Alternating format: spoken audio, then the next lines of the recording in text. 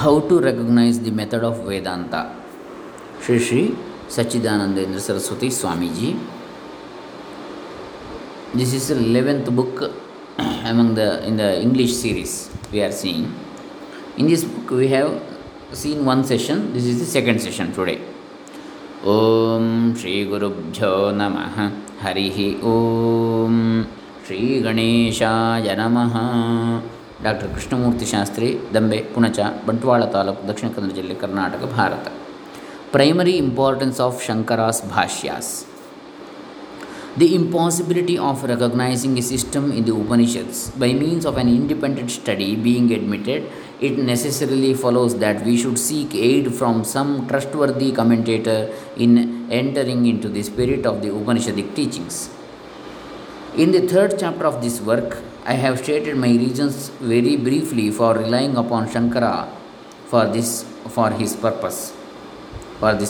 We have no Vedantic work of any thinker previous to Gaudapada, and Shankara's Bhashyas are the most ancient writings available which claim to interpret all the three prasthanas.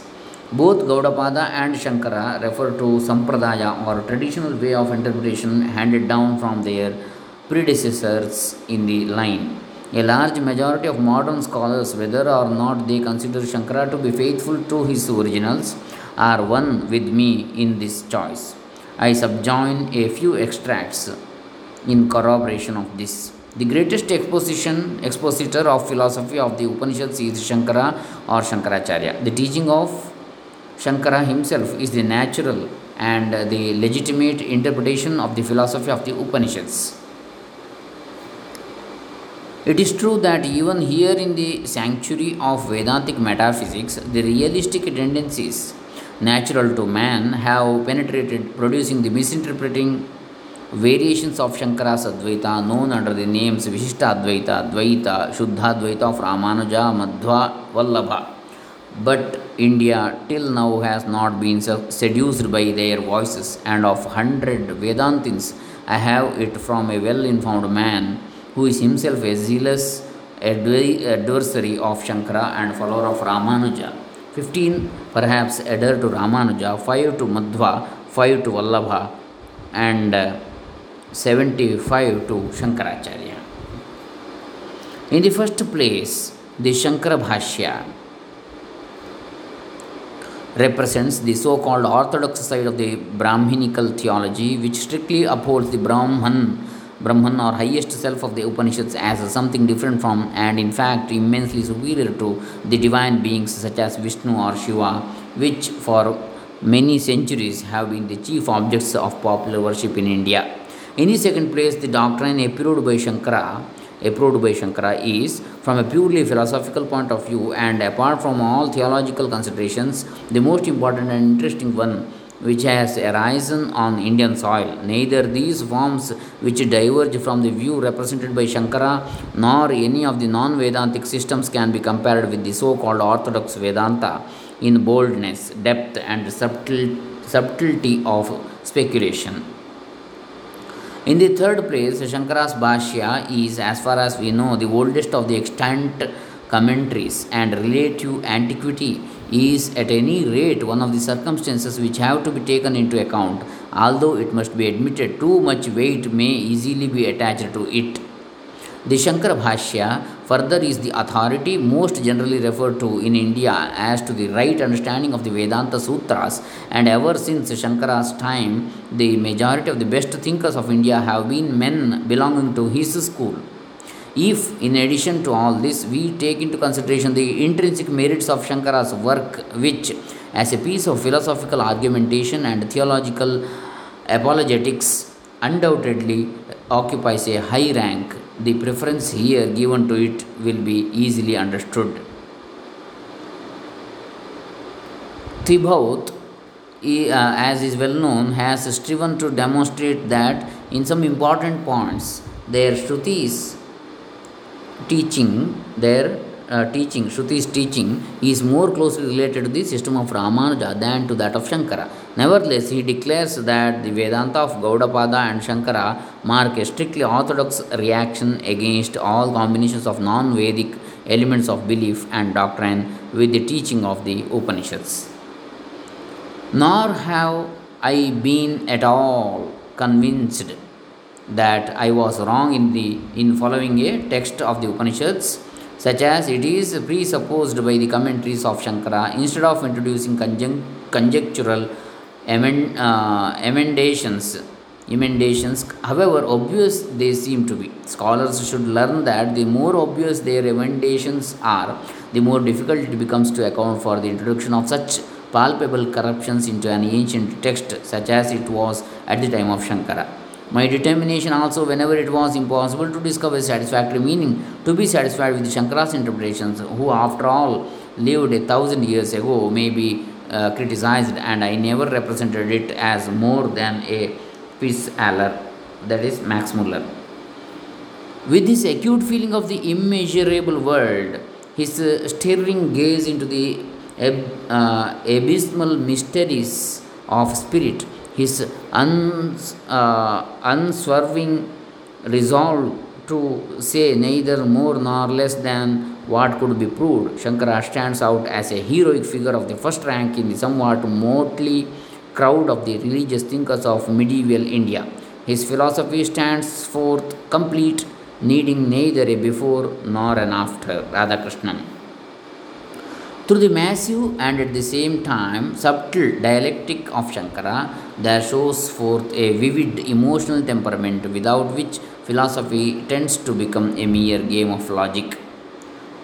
Though these Brahma Sutras were differently interpreted by different exponents, the views expressed in the earliest commentary on them, now available, written by Shankaracharya, have attained wonderful celebrity both on account of the subtle and deep ideas it contains and also on account of the association of the illustrious personality of Shankara. Vedantic traditions antecedent to Shankara. Were there different schools of Vedanta before Shankara? To which traditional school of Vedantics does Shankara belong? It appears to me that this important question has not received the attention it deserves at the hands of either Indian or foreign scholars. Shankara Vijaya's poetical works treating of Shankara's life and teachings declare with one voice that Shankara's work consisted in reviving the Advaitic interpretation of the sutras and therefore of the Upanishads, as well as in effecting certain reforms in the Hindu society of his times. Oriental scholars mostly do not seem to have taken up for discussion the question whether or not there were any Advaitins belonging to schools other than that of Shankara, and if so, in what respect this particular school differed from them in expounding the Upanishadic teachings. Professor Radhakrishnan, indeed, who sums up Shankara's life according to the biographical accounts available, observes that many of the facts mentioned in these Shankara Vijayas are legendary and of doubtful historical value. His own estimate of Shankara is that the later Shankara appeared at one and the same time as an eager champion of the orthodox faith and a spiritual reformer.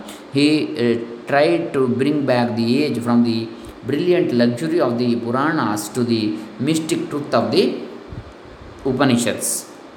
Besides Gaudapada, the only predecessor of Shankara mentioned by the professor are Bhartrhari and Bhartraprapancha.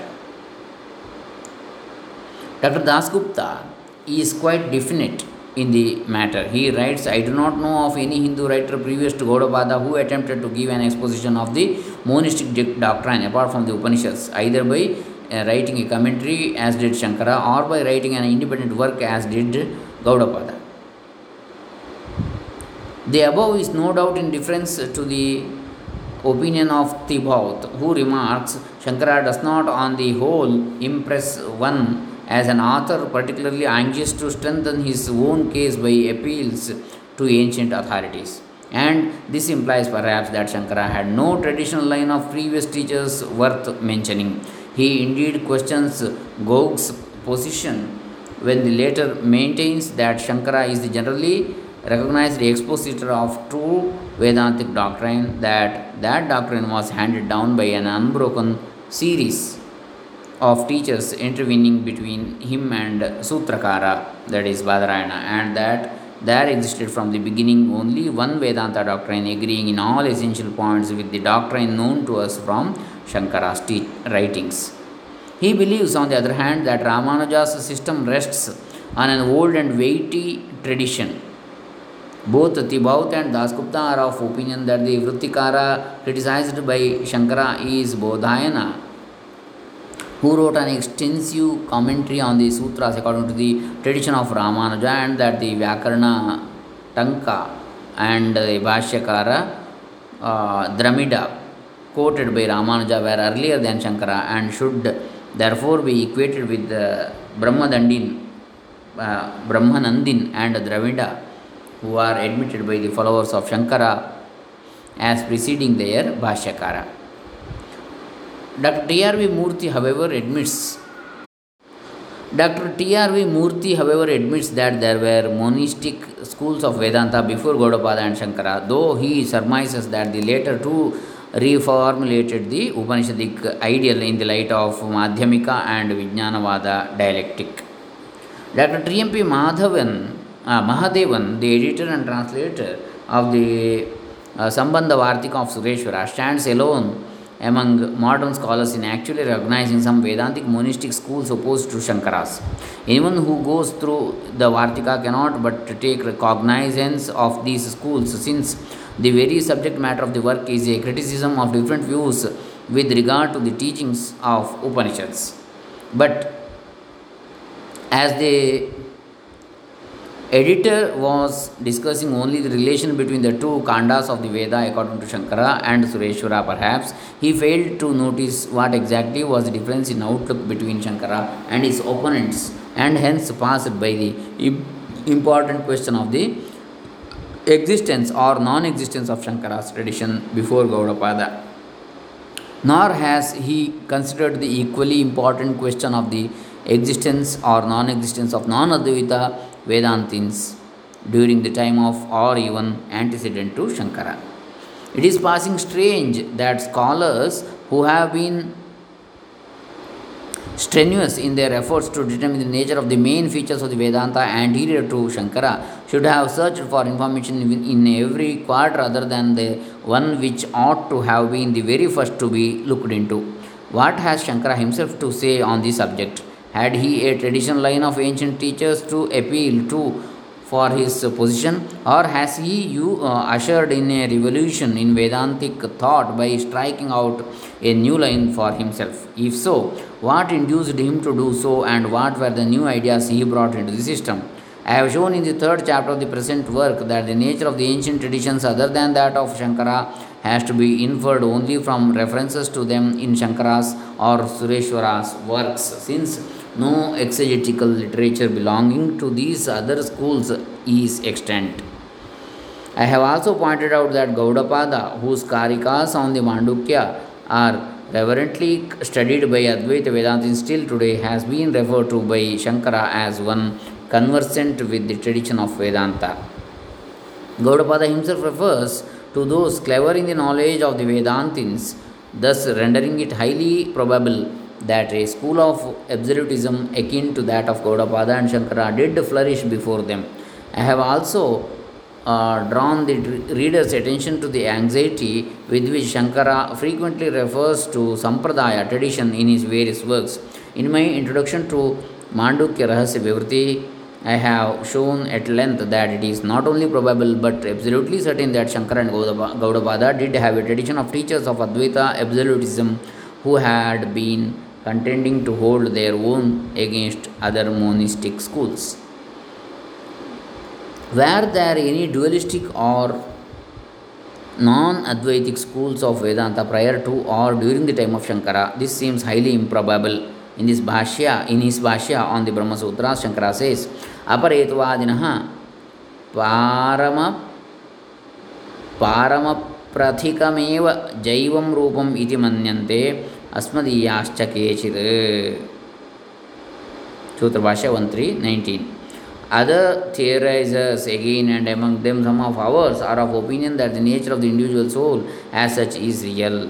Tibhaut rightly remarks that the term ours here made use of can denote only the Upanishads or Vedantins, and it stands to reason that Shankara was referring to one of the numerous monistic schools which he has frequently taken up for refutation in the Bhashya. But can non Advaitins also be taken to come under the meaning of that term? I think not. There is not, in the first place, a single instance of the Vedanta of the type of Ramanuja, Madhva, or of any other Vaishnava Vedantin for that matter being alluded to by Gaudapada, Shankara, or even Sureshwara in all their extensive writings. There are, in the second place, express statements to be found in Shankara's writings which preclude any such probability. I subjoin two such extracts.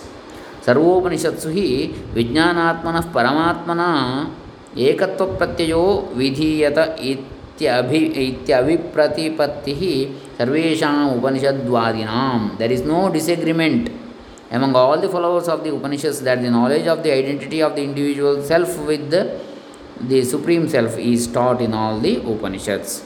Samyak jnanat moksha iti sarvesham mokshavaadinam abhyupagamaha. All those who teach the final release of the soul are agreed that it results from right knowledge.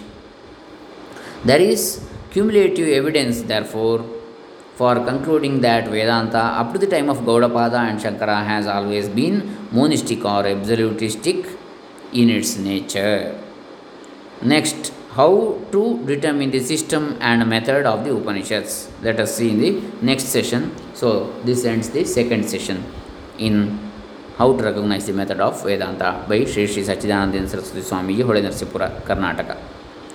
Om Tat Sat. Sri SachchidAnandEndra Saraswatee Charanaravindarpitamastu. Sarve Jana Sukhino Bhavantu.